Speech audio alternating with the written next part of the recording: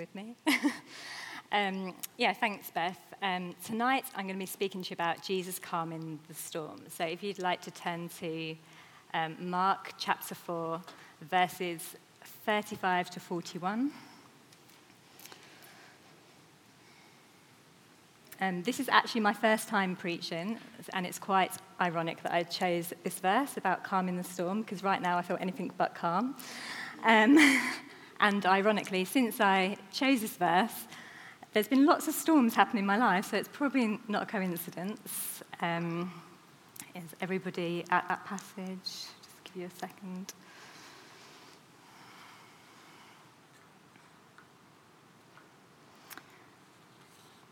So that day, when evening came, he said to his disciples, "Let's go over to the other side."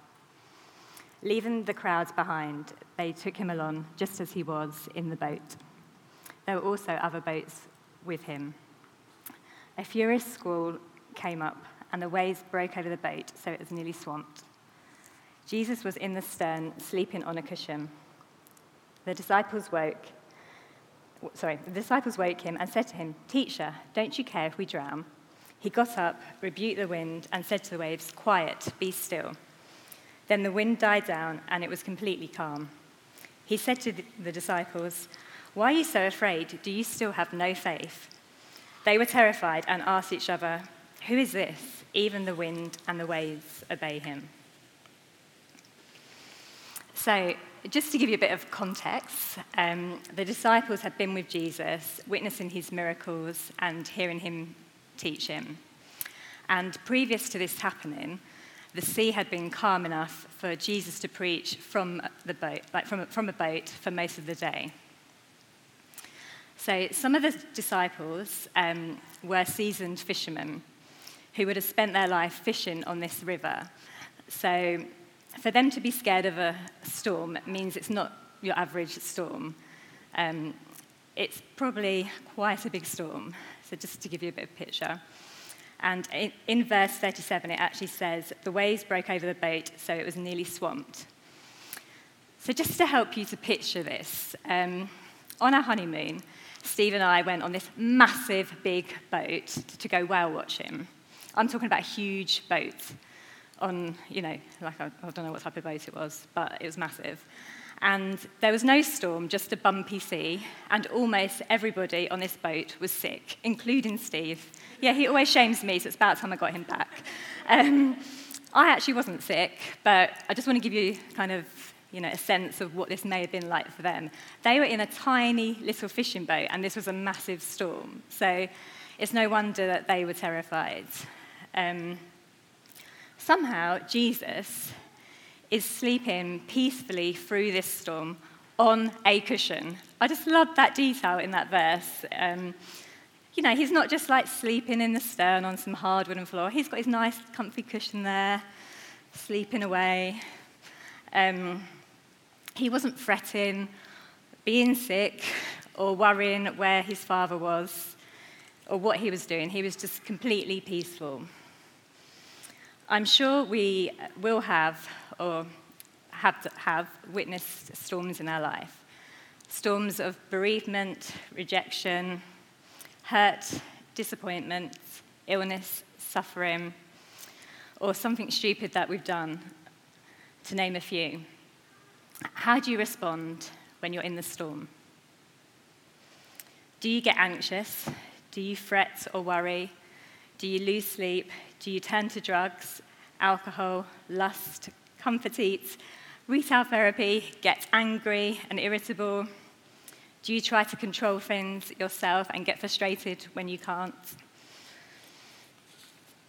I would love to stand here and say that all you need to do to have peace in the storm is know that God is with you and he hasn't abandoned you.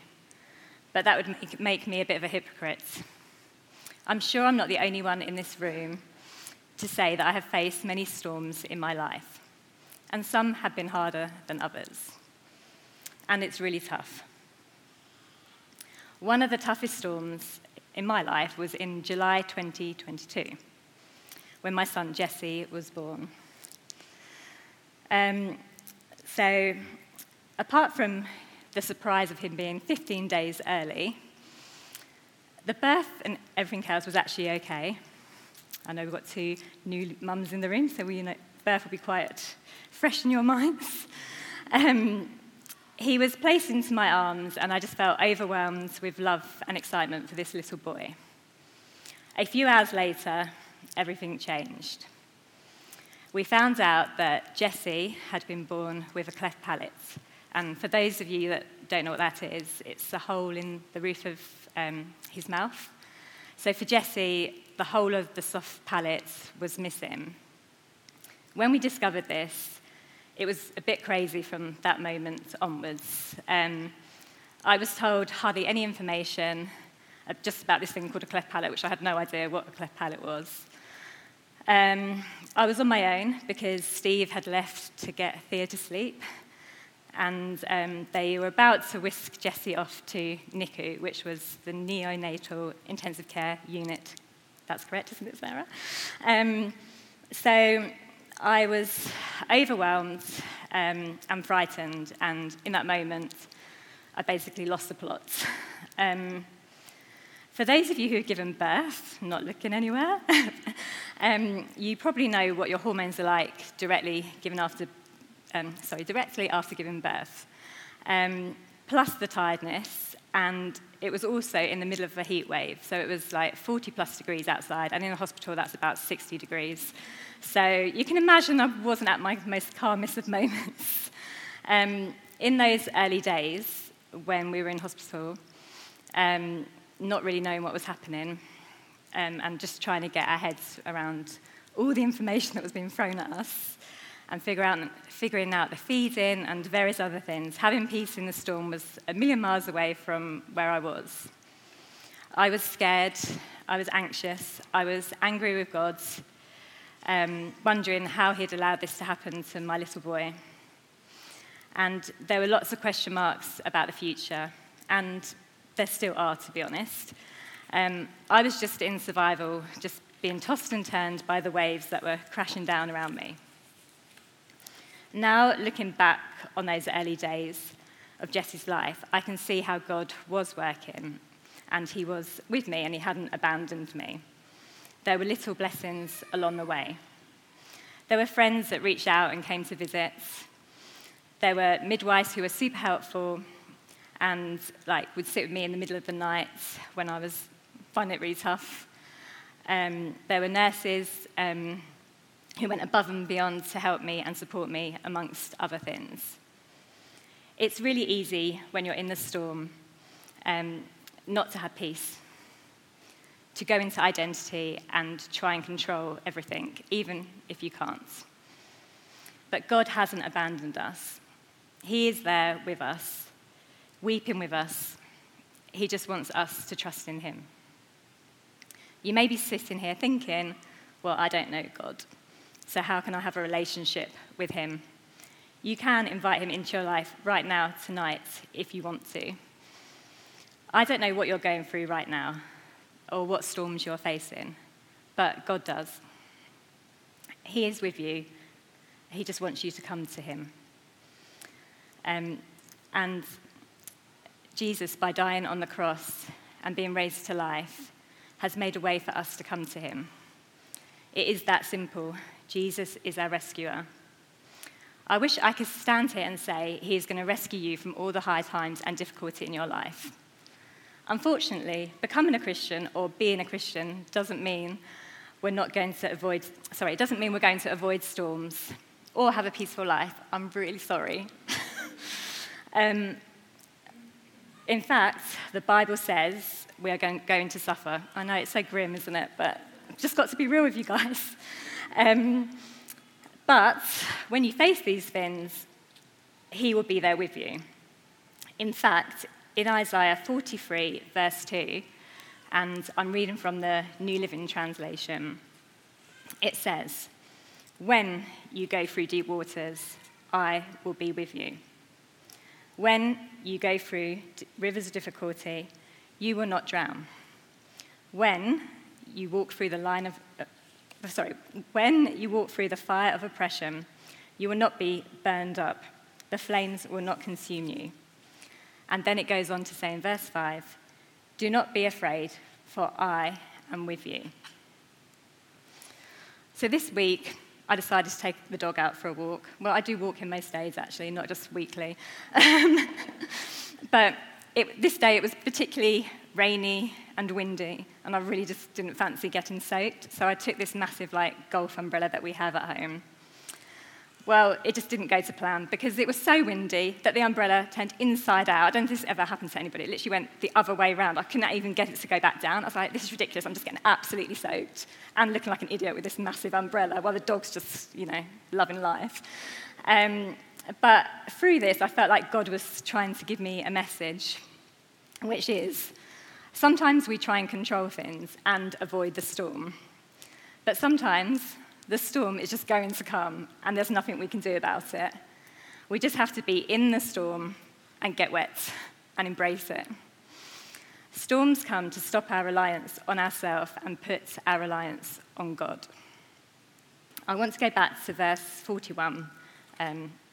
This is in the Mark passage now, just to not confuse you. So it says, "They were terrified and asked each other, 'Who is this? Even the wind and the waves obey him.'" I'm just going to have a drink. You may be thinking, oh, it's okay for you and everybody else, but could he help me with my child's behaviour? Yes, he could even do that. Could he help me with my problems in my relationship? Yes, he could even do that. Could he help me with my loneliness? Yes, he could even do that. Could he help me with my difficulties conceiving? Yes, he could even do that. Could he help me with my hurt? Yes, he could even do that. Could he help me with my anxiety? Yes, he could even do that. Could he help me with my feelings of not being good enough? Yes, he could even do that. Could he help me with my grief? Yes, he could even do that. Could he help me with my career? Yes, he could even do that. Could he help me with my insomnia? Yes, he could even do that. Could he forgive me for everything I've ever done wrong? Yes, he could even do that. Nothing is impossible with God. This is a man that stills the winds and the waves. None of that is anything to him. You may have noticed we've had a lot of stormy weather this week, and he stopped that storm in an instant, just like that. He can totally help you. And you may also remember in verse 38 that the disciples were being a little bit dramatic. "Teacher, don't you care if we drown?" God wants us to be dramatic when we have a problem. He wants us to say exactly what we're thinking, as David did in the Psalms. He wants us to be real. You don't have to dress it up, just be real.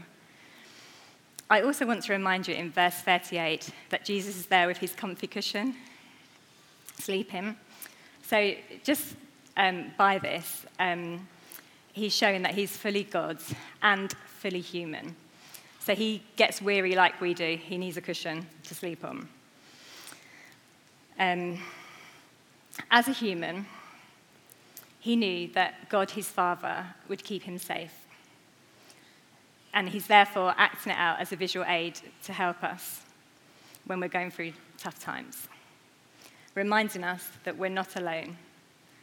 It's so easy to be consumed by the thoughts and feelings surrounding the situations that we're in that we forget to pray or turn to God or reach out. Andrea, do you want to come back up? We're going to have a time to respond now. But as I was preparing,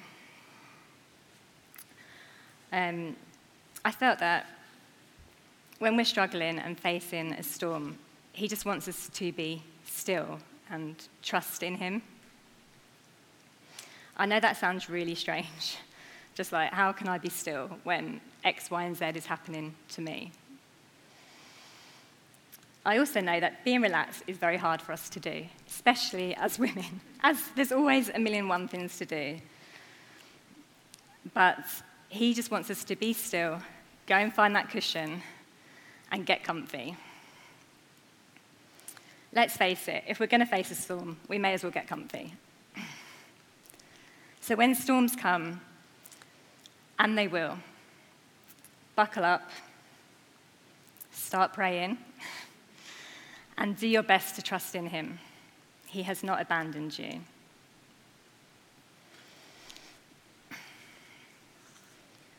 I'm just going to pray for us. Lord Jesus, thank you for every woman that's here tonight. Thank you that they've taken the time to come out and listen to your words.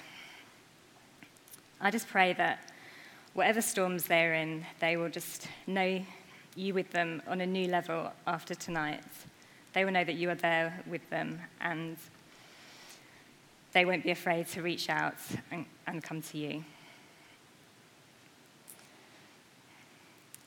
And if any of you are particularly dealing with something difficult or would like to know more about Jesus or just want some prayer, please come and speak to me or anyone else that's here, and we can definitely do that for you. Thanks.